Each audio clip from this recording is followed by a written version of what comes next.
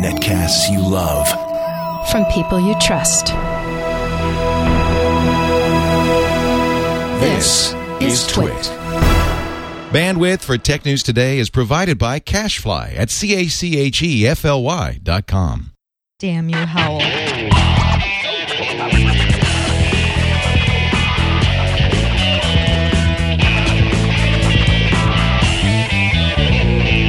This is Tech News Today for Tuesday, May 17th, 2011. Tech News Today is brought to you by Squarespace.com, the fast and easy way to create a high-quality website or blog. Also, for a 14-day trial, go to squarespace.com/TNT and be sure to check out their annual plans for savings of up to 20% off. Welcome to Tech News Today. I'm Sarah Lane. I'm Ayaz Akhtar. I'm Jason Howell. And I'm Darren Kitchen. Sorry, I wasn't sure where you were coming in because you're joining us for the first story. My apologies.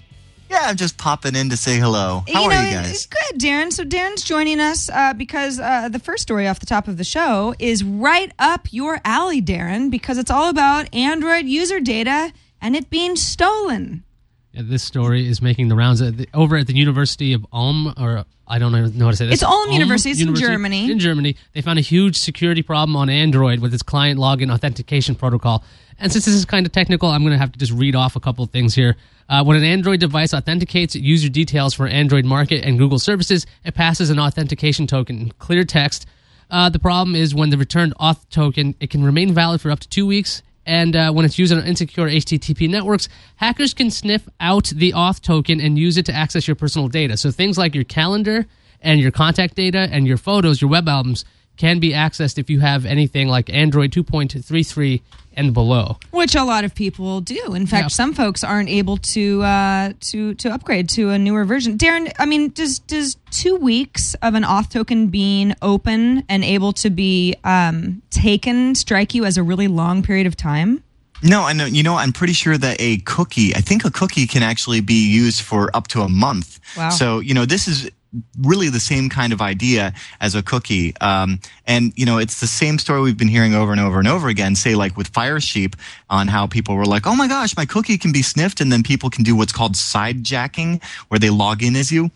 I mean, the basic problem here is that when the phone tries to go ahead and use this function called client login, it will authenticate with HTTP. Not encrypted connections if it's before Android 2.3.3. And in response to that, they get this auth token, which is, like we said, just like a cookie.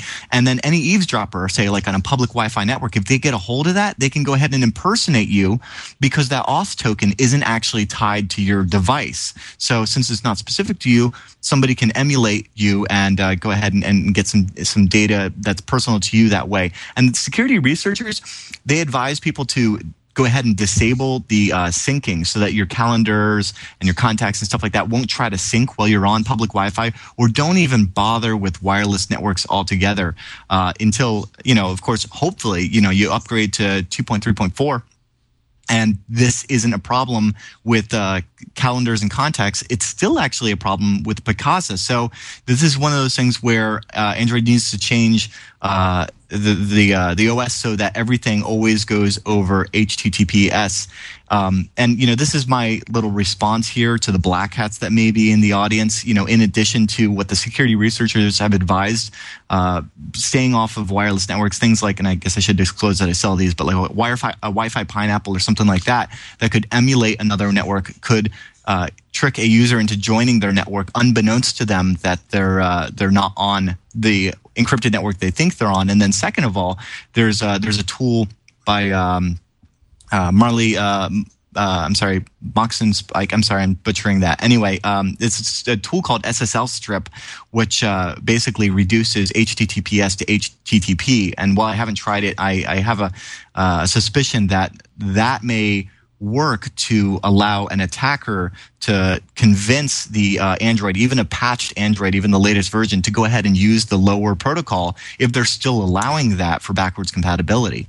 Darren, is there any technical reason why they are sticking with HTTP over HTTPS? Is this like a technical implementation problem? Is this just because they don't want to code it? What's the problem here? I don't know. I'm assuming that it's the same reason why up until recently we didn't have Twitter over HTTPS or Facebook over HTTPS. It wasn't until a tool like Firesheep came out that brought this to the attention of everyone that, hey, when you send stuff in clear text, it's in clear text and anyone on your network can read it. And, it's the reason why we use protocols like SSH instead of Telnet. It's the reason why we should be using HTTPS for our secure stuff, and it's the age old like OMG, my packets can be sniffed. Well, it's interesting though that some of the best advice that you're getting, even from folks at Verizon, who are like, listen, we'll try to provide our customers with an updated version of Android as soon as possible.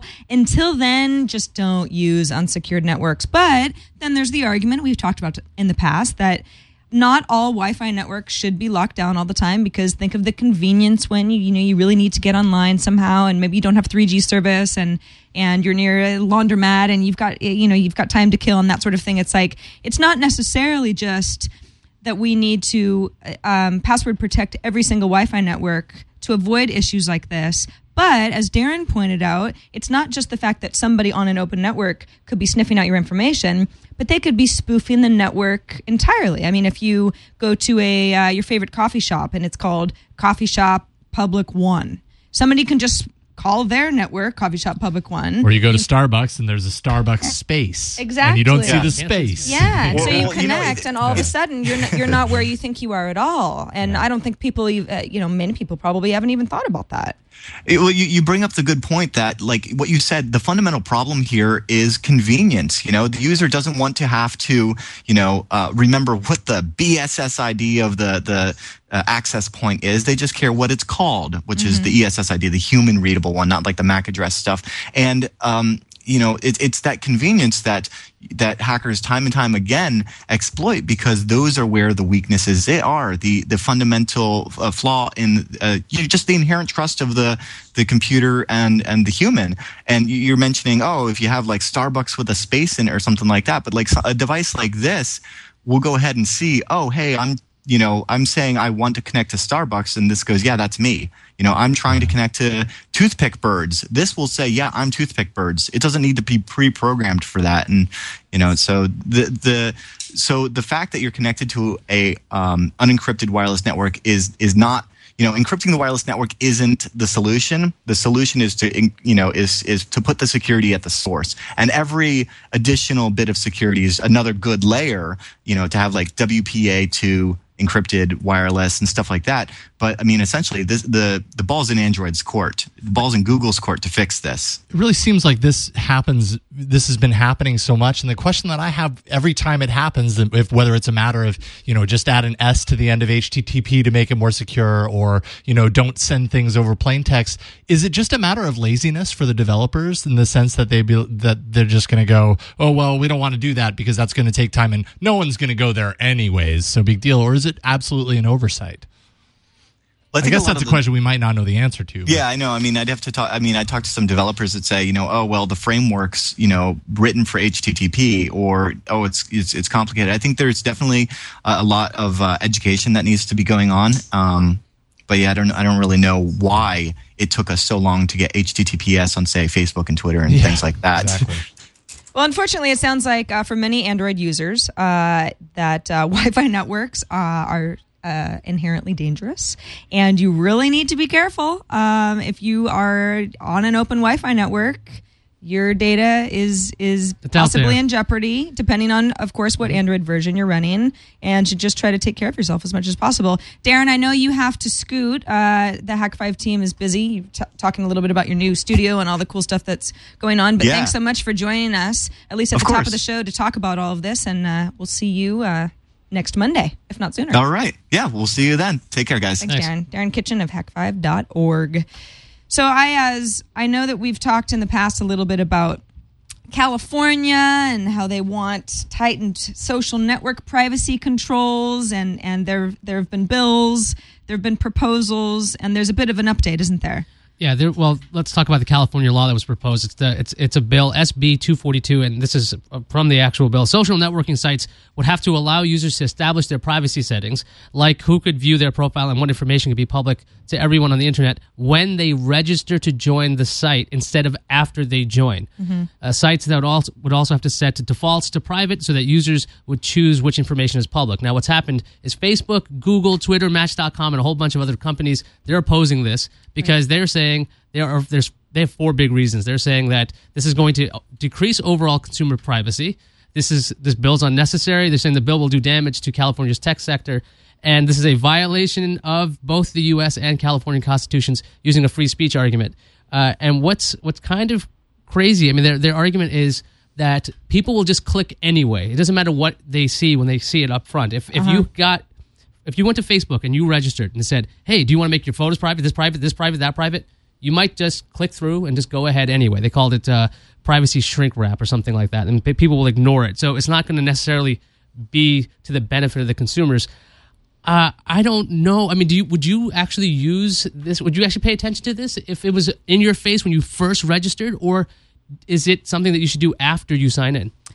So I can kind of see both sides of this. I think that if you're not forced to set your privacy settings when you sign up for a new service, be it Facebook or anything else where privacy settings will change your experience. If you're not forced to do that at the beginning, you just won't do it.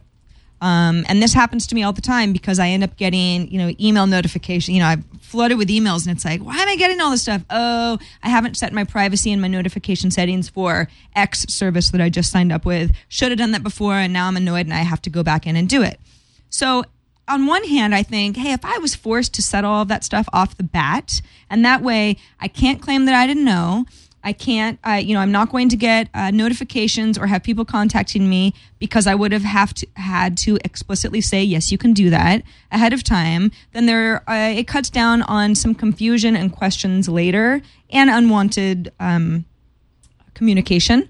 But at the same time, I think that when people are signing up for services, we're very used to the sign up process, and you kind of just want to get through it as much as possible. And if you're forced to set privacy settings off the top, then you might end up reading them less because you're just trying to get to the service that you want to be part of. Yeah, I mean, how often do we talk about terms of service that people don't read them? They just kind of scroll down, hit agree, and then we're done. Right. Same kind of thing could happen here. I mean, I don't know if this is going to help anybody, and the companies are also arguing that there's no reason that people in California need this protection. Nobody's asking for this, and there's no harm that's been done to them. So why is this coming onto the responsibility of these companies? On top of that, there's some crazy fines, something like $10,000 for every instance of violation. So they're obviously not thrilled with this idea. Yeah, and they would have to change things. They would have I can completely understand. Like, you take Facebook, for example. Imagine signing up for Facebook, and the first thing that pops up in part of the process is, all right, change your settings, which their privacy settings are like pages and pages. Mm-hmm. At that point, you don't know the service enough to really understand or comprehend what you're changing at that point. And I would imagine on the company's side, they're probably going to allow you to skip through it quickly by defaulting it to a certain level, but you have the ability to change it if you want to. So they might end up defaulting it stronger than the way they are right now when you sign up and they don't give you those privacy settings up front, assuming that most people are just going to skip through it and accept everything because they had the choice to change it if they wanted to. You know what I mean? That reminds me when Facebook actually did change their privacy settings, and you had this splash screen where they're like, hey, you can change your settings right now. You should. And it was really, really annoying. Like, you were just trying to look what's going on Facebook. You didn't want this thing, right on the screen because you wanted to read your news or something like that. But wouldn't it actually stop people from signing up if they did have pages and pages? It would certainly stop some people. I don't want to do this. Well, I think also Facebook. I mean, it's not just Facebook. I mean, Twitter, Match.com, eHarmony. I mean, sites that Twitter not quite so much, but sites that do business by knowing the most information about you and having wanting you to have as open settings protocol as possible. They don't get anything out of having to force you to choose your privacy settings off the top, with the default being as private as possible, because people are lazy and they're just going to go, sure, okay, private as possible. I just want to talk to my mom on Facebook. Actually, nobody just wants to sign up for Facebook to talk to their mom, but you get the idea. And so it doesn't help their business because they're going to get a bunch of folks that aren't as engaged and they're not going to be able to glean as much information from them. So, they've got their own interest as well.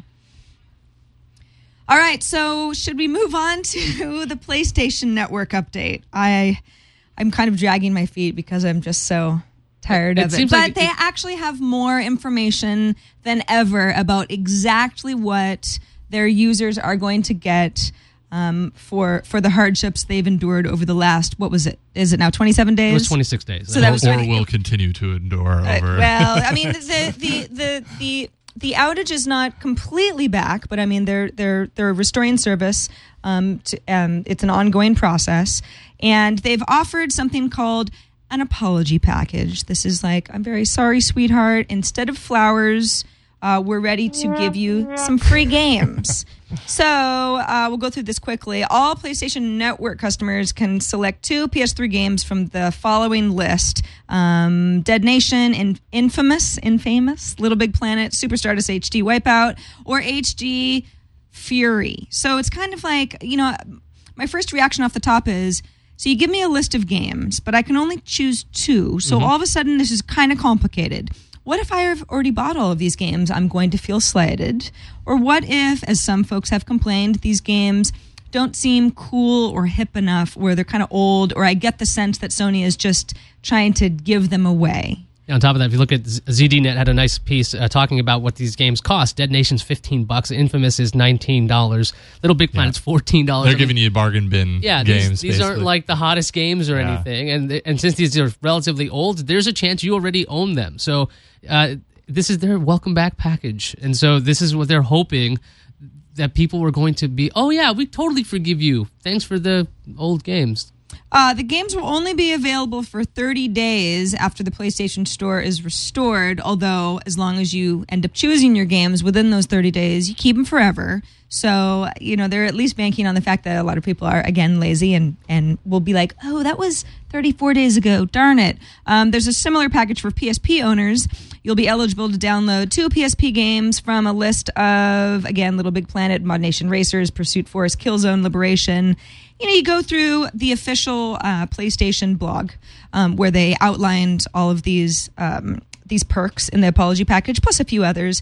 For the most part, it sounds like at least the users who are commenting are like, thank you, Sony, we appreciate this. There's definitely some folks who are complaining that they're not giving enough. Not Darren, Jason had mentioned before the show, because I had said, what if you don't like these games? I mean, if it doesn't work for you, aren't you going to... Sony has to know that some people are going to feel like this is not enough. Why not just offer them some sort of a credit? Yeah, and they can buy whatever 2 games that the credit covers. Maybe you have to throw in another couple bucks if it's a particularly expensive game. Potentially, the way they have it set up right now and the games that they have listed to share with you hurts your most passionate users, right? Because if you're a person that just loves everything PlayStation, you've bought all these, you're the user that they probably want to win over more than anybody else because you're very valuable to them. But they're offering you a bunch of games that you already have, or they're really old and you have no interest in anyways. Offer credits of some sort so you can buy whatever you want, and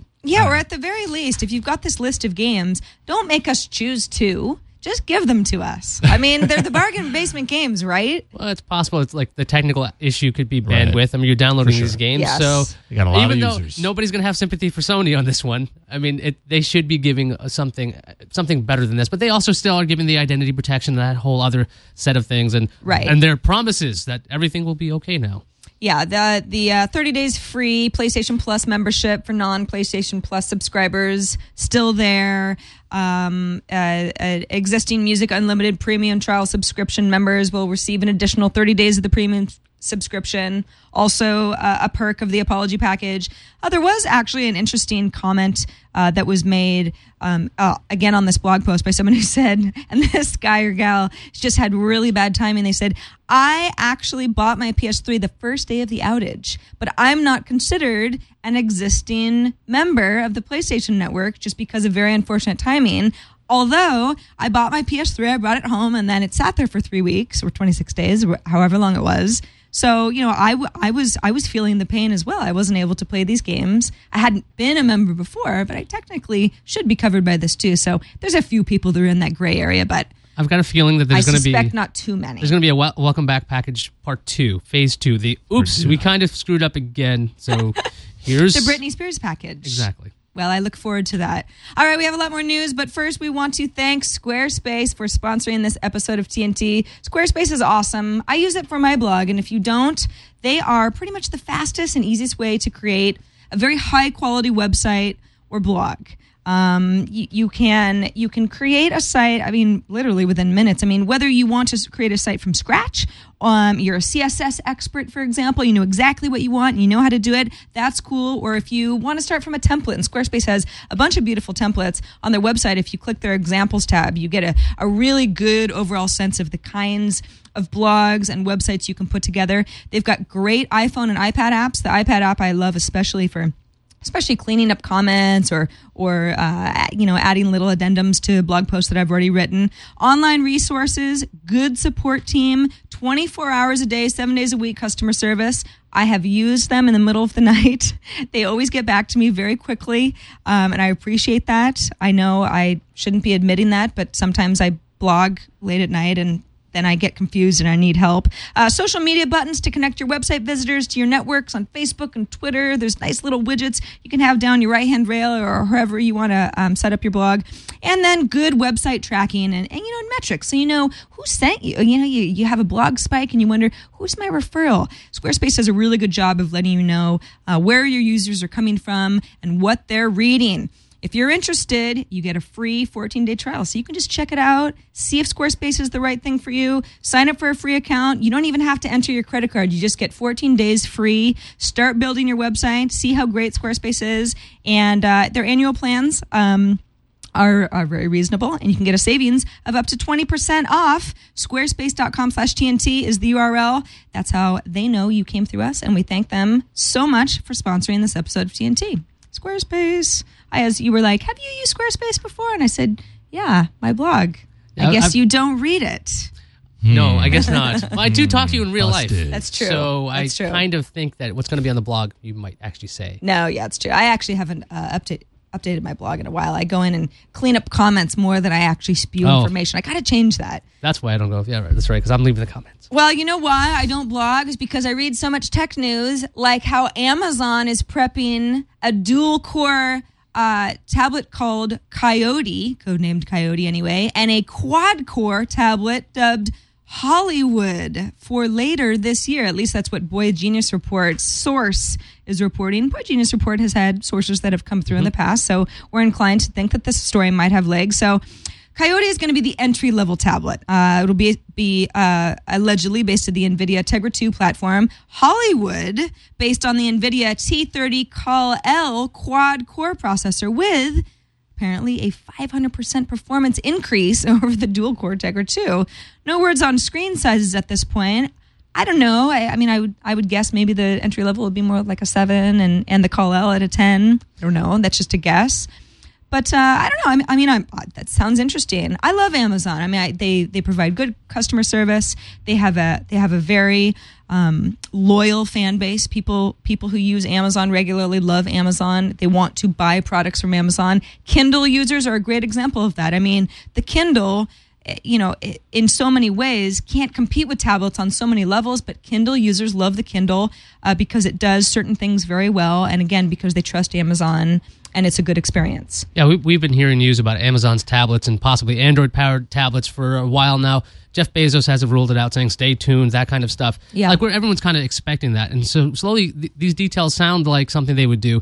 They already have 2 versions of the Kindle, right? They have that small one and the DX, and nobody buys the DX. But this would make a lot more sense. The Hollywood, if it's called Hollywood, I'm imagining this is probably the big one for really good movies and everything. Maybe it's a 16:9 aspect ratio. This is just a guess based on the code names. Coyote, I'm figuring this is probably something small, something you can maybe the 7-inch one like you're talking about. That sounds about right. But the thing is, even though that's the entry level, Tegra 2 is pretty powerful, so you'll be able to probably do a lot of the games and videos and whatever you want to do on this small tablet. There's still no word on the screen sizes, but I think the 7 and maybe 10 is probably where they're going to go.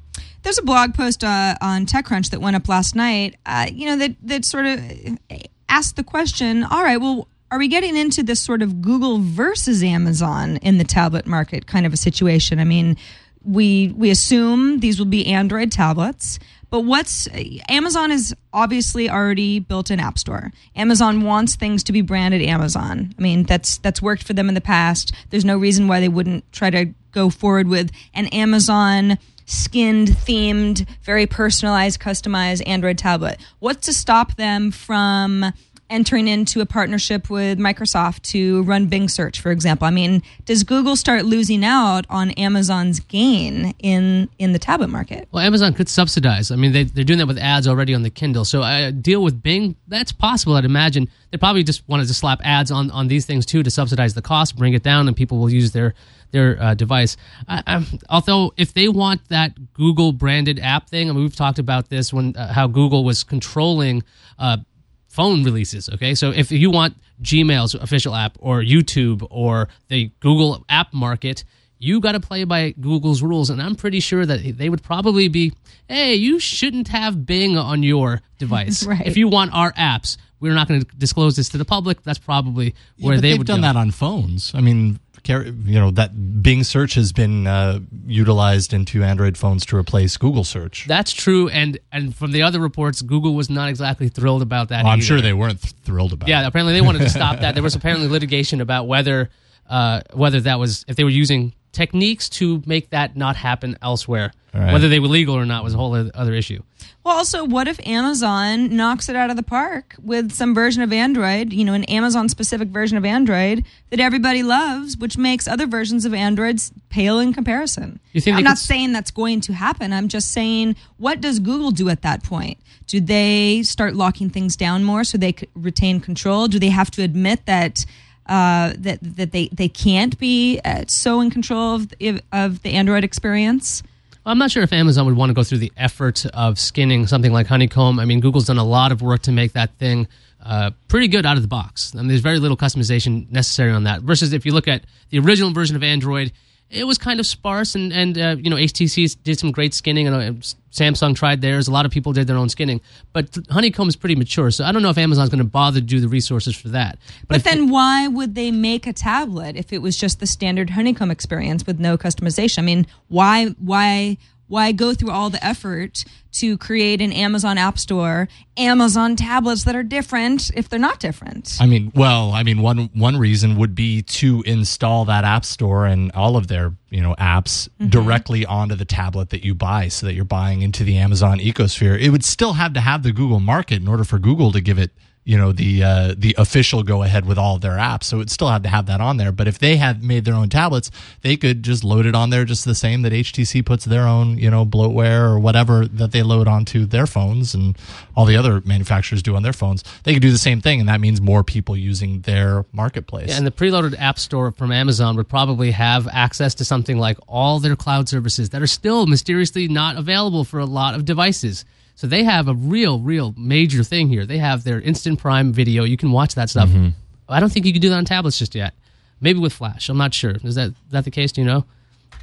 Can you watch Prime on an Amazon on a tablet right now? That's a really good question. I haven't tried because that. I don't know why Amazon. If it's Flash, I don't see why not. Yeah. But Amazon hasn't released apps for the iOS for this thing. It seems like they're just kind of holding and sitting on this. Hey, we have a music service, we have video services, and you can't access it on anything but our tablet. Stay tuned. Exactly. Hopefully we'll know more, at least in time for holiday season 2011. Coyote in Hollywood. We're ready to know more. Tell us soon, Jeff Bezos. Okay, moving on to the most digital city in America. Guess who wants to be the most digital city in America? Louisville, Kentucky. Wrong. Well, they probably do want to be the most digital city, but think bigger. Think bigger than think apples and not sleeping. Las Vegas? No. Think your hometown. New York. Yes. Okay. That's correct. Ding, ding, ding. New York wants to be the next top digital city, and this isn't a reality show. This is actually reality. New York City Mayor Michael Bloomberg has released a report explaining exactly how serious they are about this. They want to offer wireless internet access in all parks, have vast reserves of data available to programmers. They want to host live chats regularly. They want to register the .nyc web domain name for businesses. They have official partnerships rolling out with Twitter, Facebook, and New York-based startups, Foursquare and Tumblr, which are, two of the most well-known, successful startups based in New York City. On Twitter, @NYCGov will be the official New York account, will be used for providing updates and city news and services and things like that. What's interesting is that Michael Bloomberg says, well, I have a Facebook and a Twitter page, but I don't really use any of that stuff. I'm just old-fashioned. I just like email. So he's obviously just going to have other people running the show because he's not going to be able to do it. I mean, he's probably busy doing other things. He is the mayor. They have cleaning up the crime. Somebody in their digital division. I forget her official title, but that was a big deal when Rachel Stern, I think. Her name when New is. York hired her to run their whole digital initiative. I mean, the scale of this. If New York City can do this right, and we're talking about Wi-Fi in parks and this kind of stuff, that's going to be a nice blueprint, hopefully, for other cities. I know that other cities are already trying things like this, but it's interesting to see a city act kind of like a business. They're like, okay, look, we need to have a social media presence. Right. Like, why does a city necessarily need that? Other than the fact that, kids growing up these days, they're like, you know what?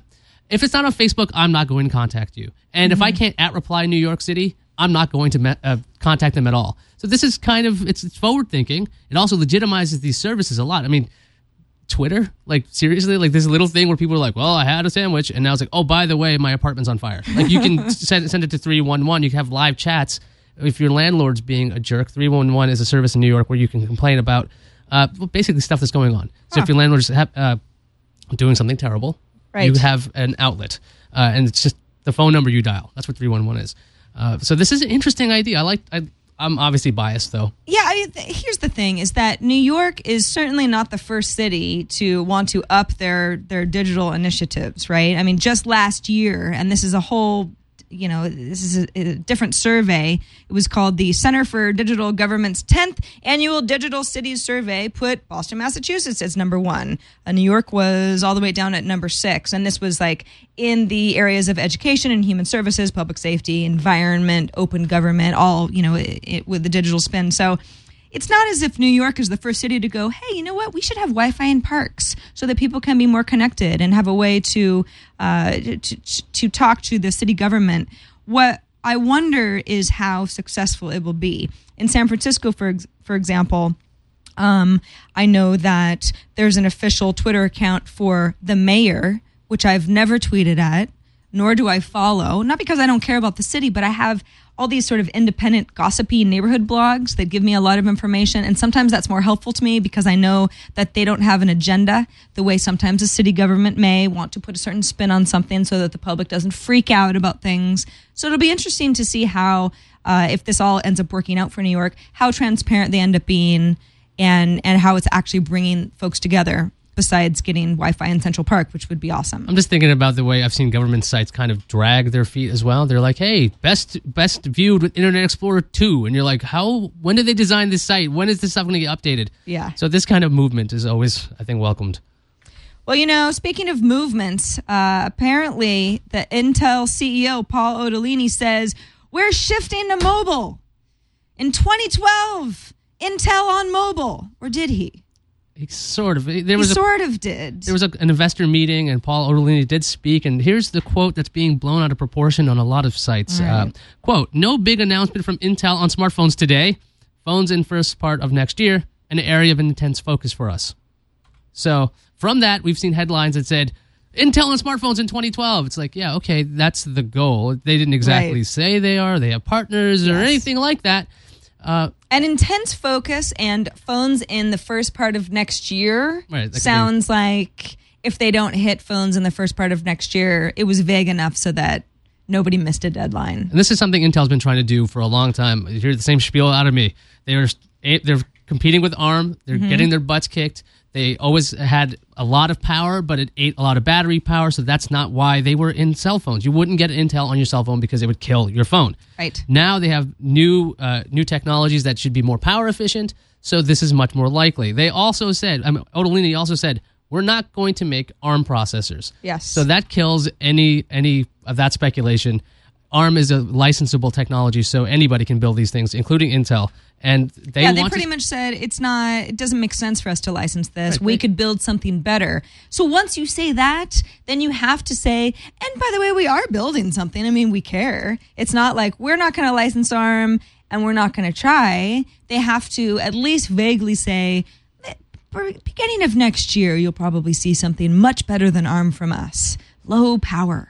That's what we're probably going to see that. I mean, they have to get into this space because everyone's devices have changed, right? Your personal computer is no longer just a laptop. It's a phone. So they have to get into that market eventually. Yeah, it's worth noting that, like you said, blown out of proportion.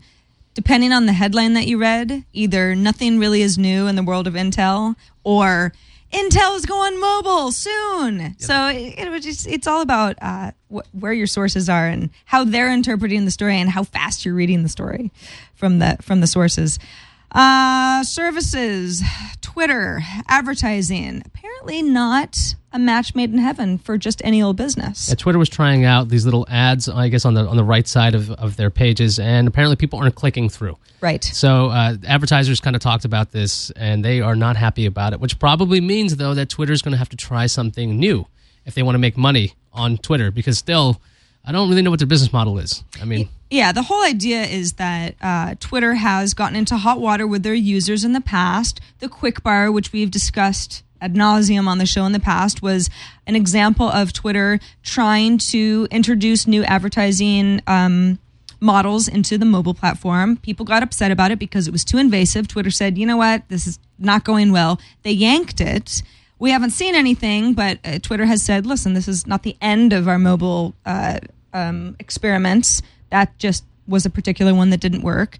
But for now, what we have is promoted tweets, and these are either, yes, on the right-hand rail that end up being in the trending topics area, or they end up showing up at the top of a search result. So if I search for TNT, something that may be promoted with a certain search term would be up at the top. It says promoted tweet, so it's, they're not fooling anybody into clicking on something. It's pretty clear that it's promoted tweet. The problem is that no one's really clicking on them. Not nobody, but the businesses, especially smaller businesses that have to put up a lot of cash up front in order to get these spots, are not seeing the click-through rates that they need to make it cost effective. Yeah, so Twitter's going to have to figure out, like, either they're going to put more advertising in, or they're going to hide that little promoted tweet thing. I mean, how are they going to make money on what they're doing? I mean, things could change because they want to put something invasive like the quick bar. But I mean, they have been responsive to these things. So if the user base doesn't like what's going on, they've changed stuff before. They have, and I think they, it's not like they're out of ideas here. They're trying to figure out what's best for the users, which of course I appreciate, but also make it worthwhile for businesses. The problem is that they've got to figure this out because this is their business model, and I don't want to have promoted tweets somehow in my timeline that's not very clear to me, or otherwise makes, if I'm following you and there's something that's, it can be messy, right? Mm-hmm. I mean, as much as Google Ads annoy the crap out of me when it's in the middle of an article, which sometimes happens, yep. But that is the sort of thing that people resort to when they really need that revenue back. So we'll have to hope that Twitter makes the right decisions. And with that, on to the news views.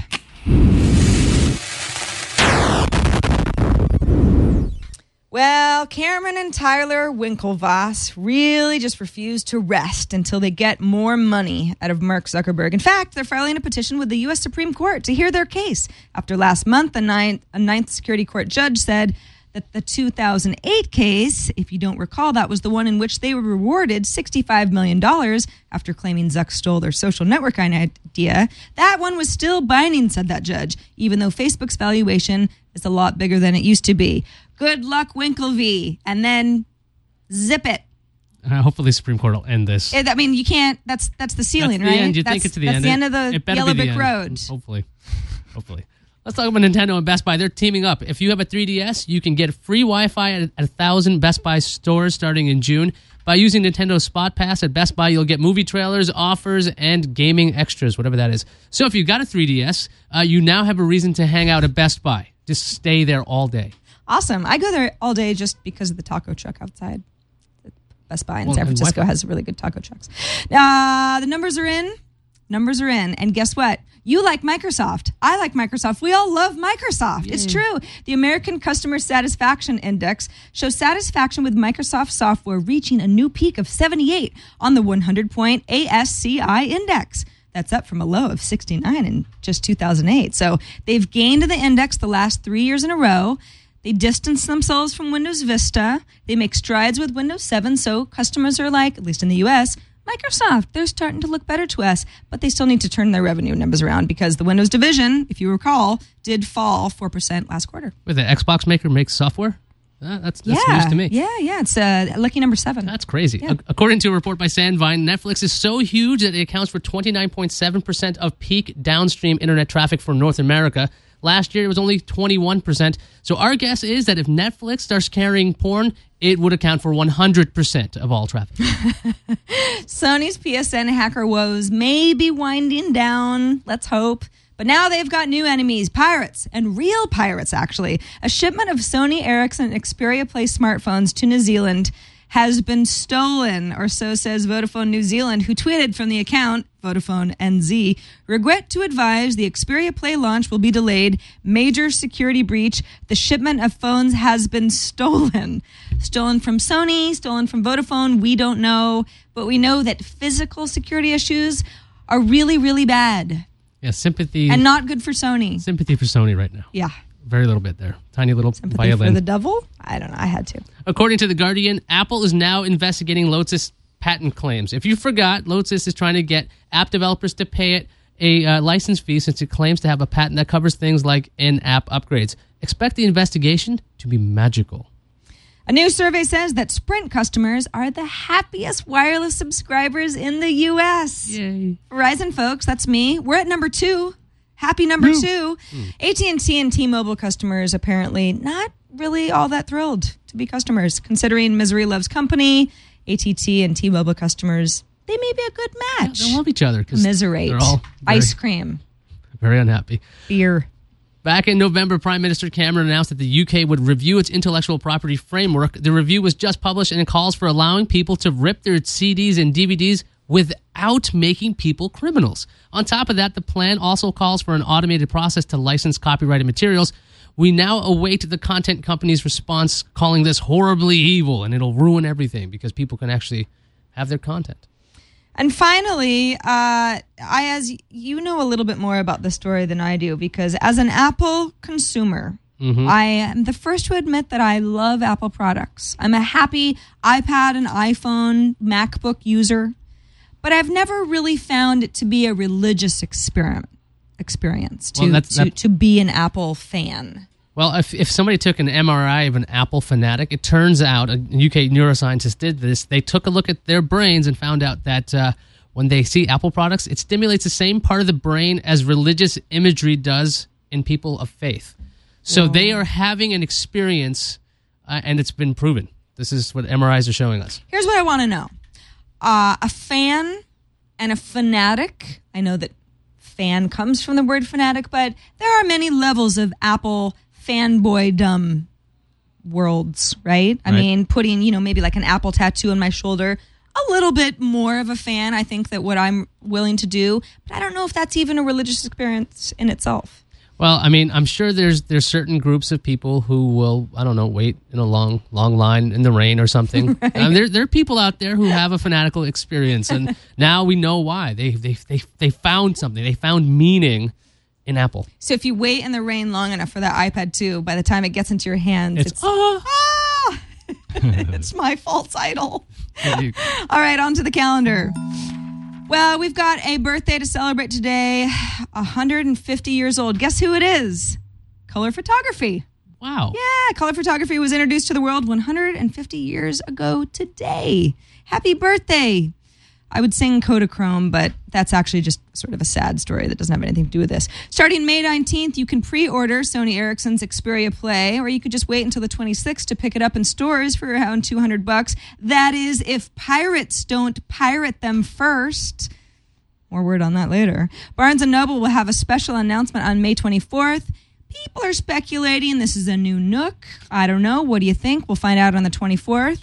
The Duke Nukem Forever demo is slated for June 3rd. Sure it is. The full game's launch is June 14th. Sure it is. For the U.S. and will be internationally available on June 19th. Sure it is. No, I don't understand. Why are you guys being such naysayers? Why are you being so cynical? No particular reason. No? Well, We practically spent our life being naysayers. This on is Duke this Nukem is Forever. this is news. Things like this don't change. Yeah, that's true. And Acer's Iconia Tab and Asus's E-Pad Transformer will get Android 3.1 in early June. Zoom, you're special now, but your days are numbered. And At least when it comes to this. So 3.1. Still special. So Honeycomb wasn't affected by the Android thing anyway, so 3.1 is good too. We got some emails about the segment after the news fuse, which we've been internally calling the kicker. We got some ideas from Charlie Hoover. Left field? Seriously? Well, hang on, these are actual separate ones. Number 1, left field. Left field. 2, seriously. 3, from the dustbin. 4, no really.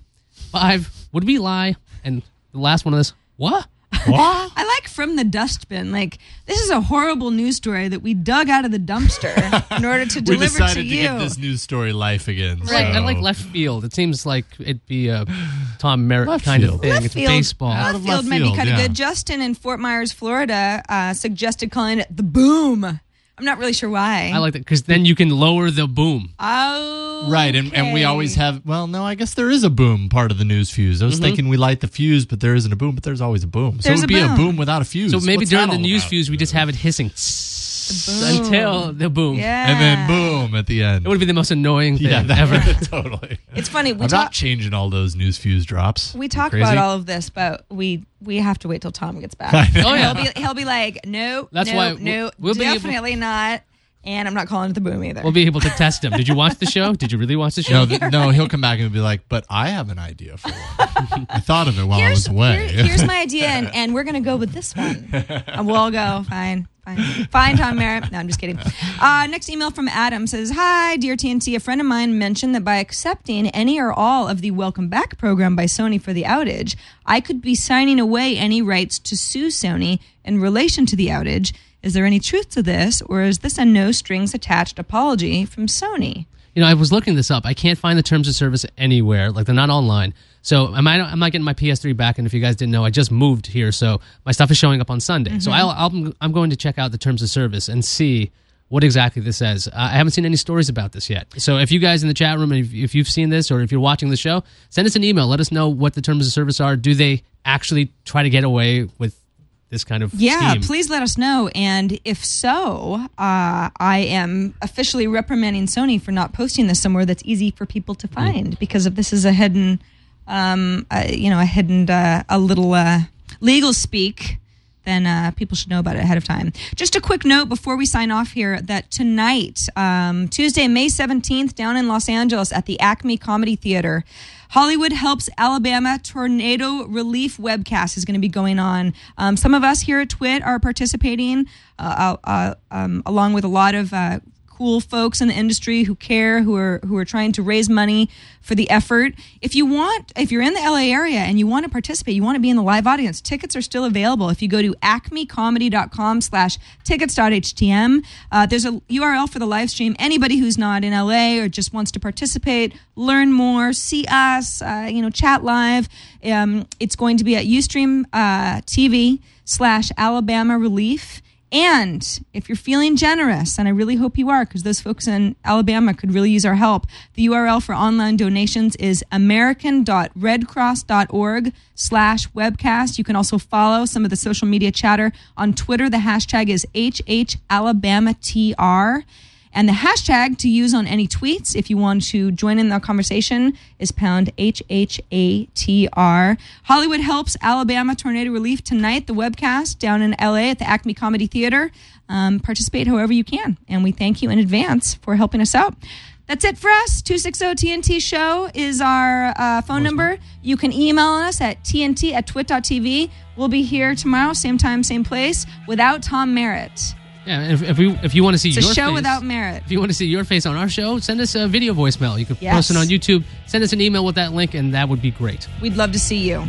See you guys tomorrow. Bye.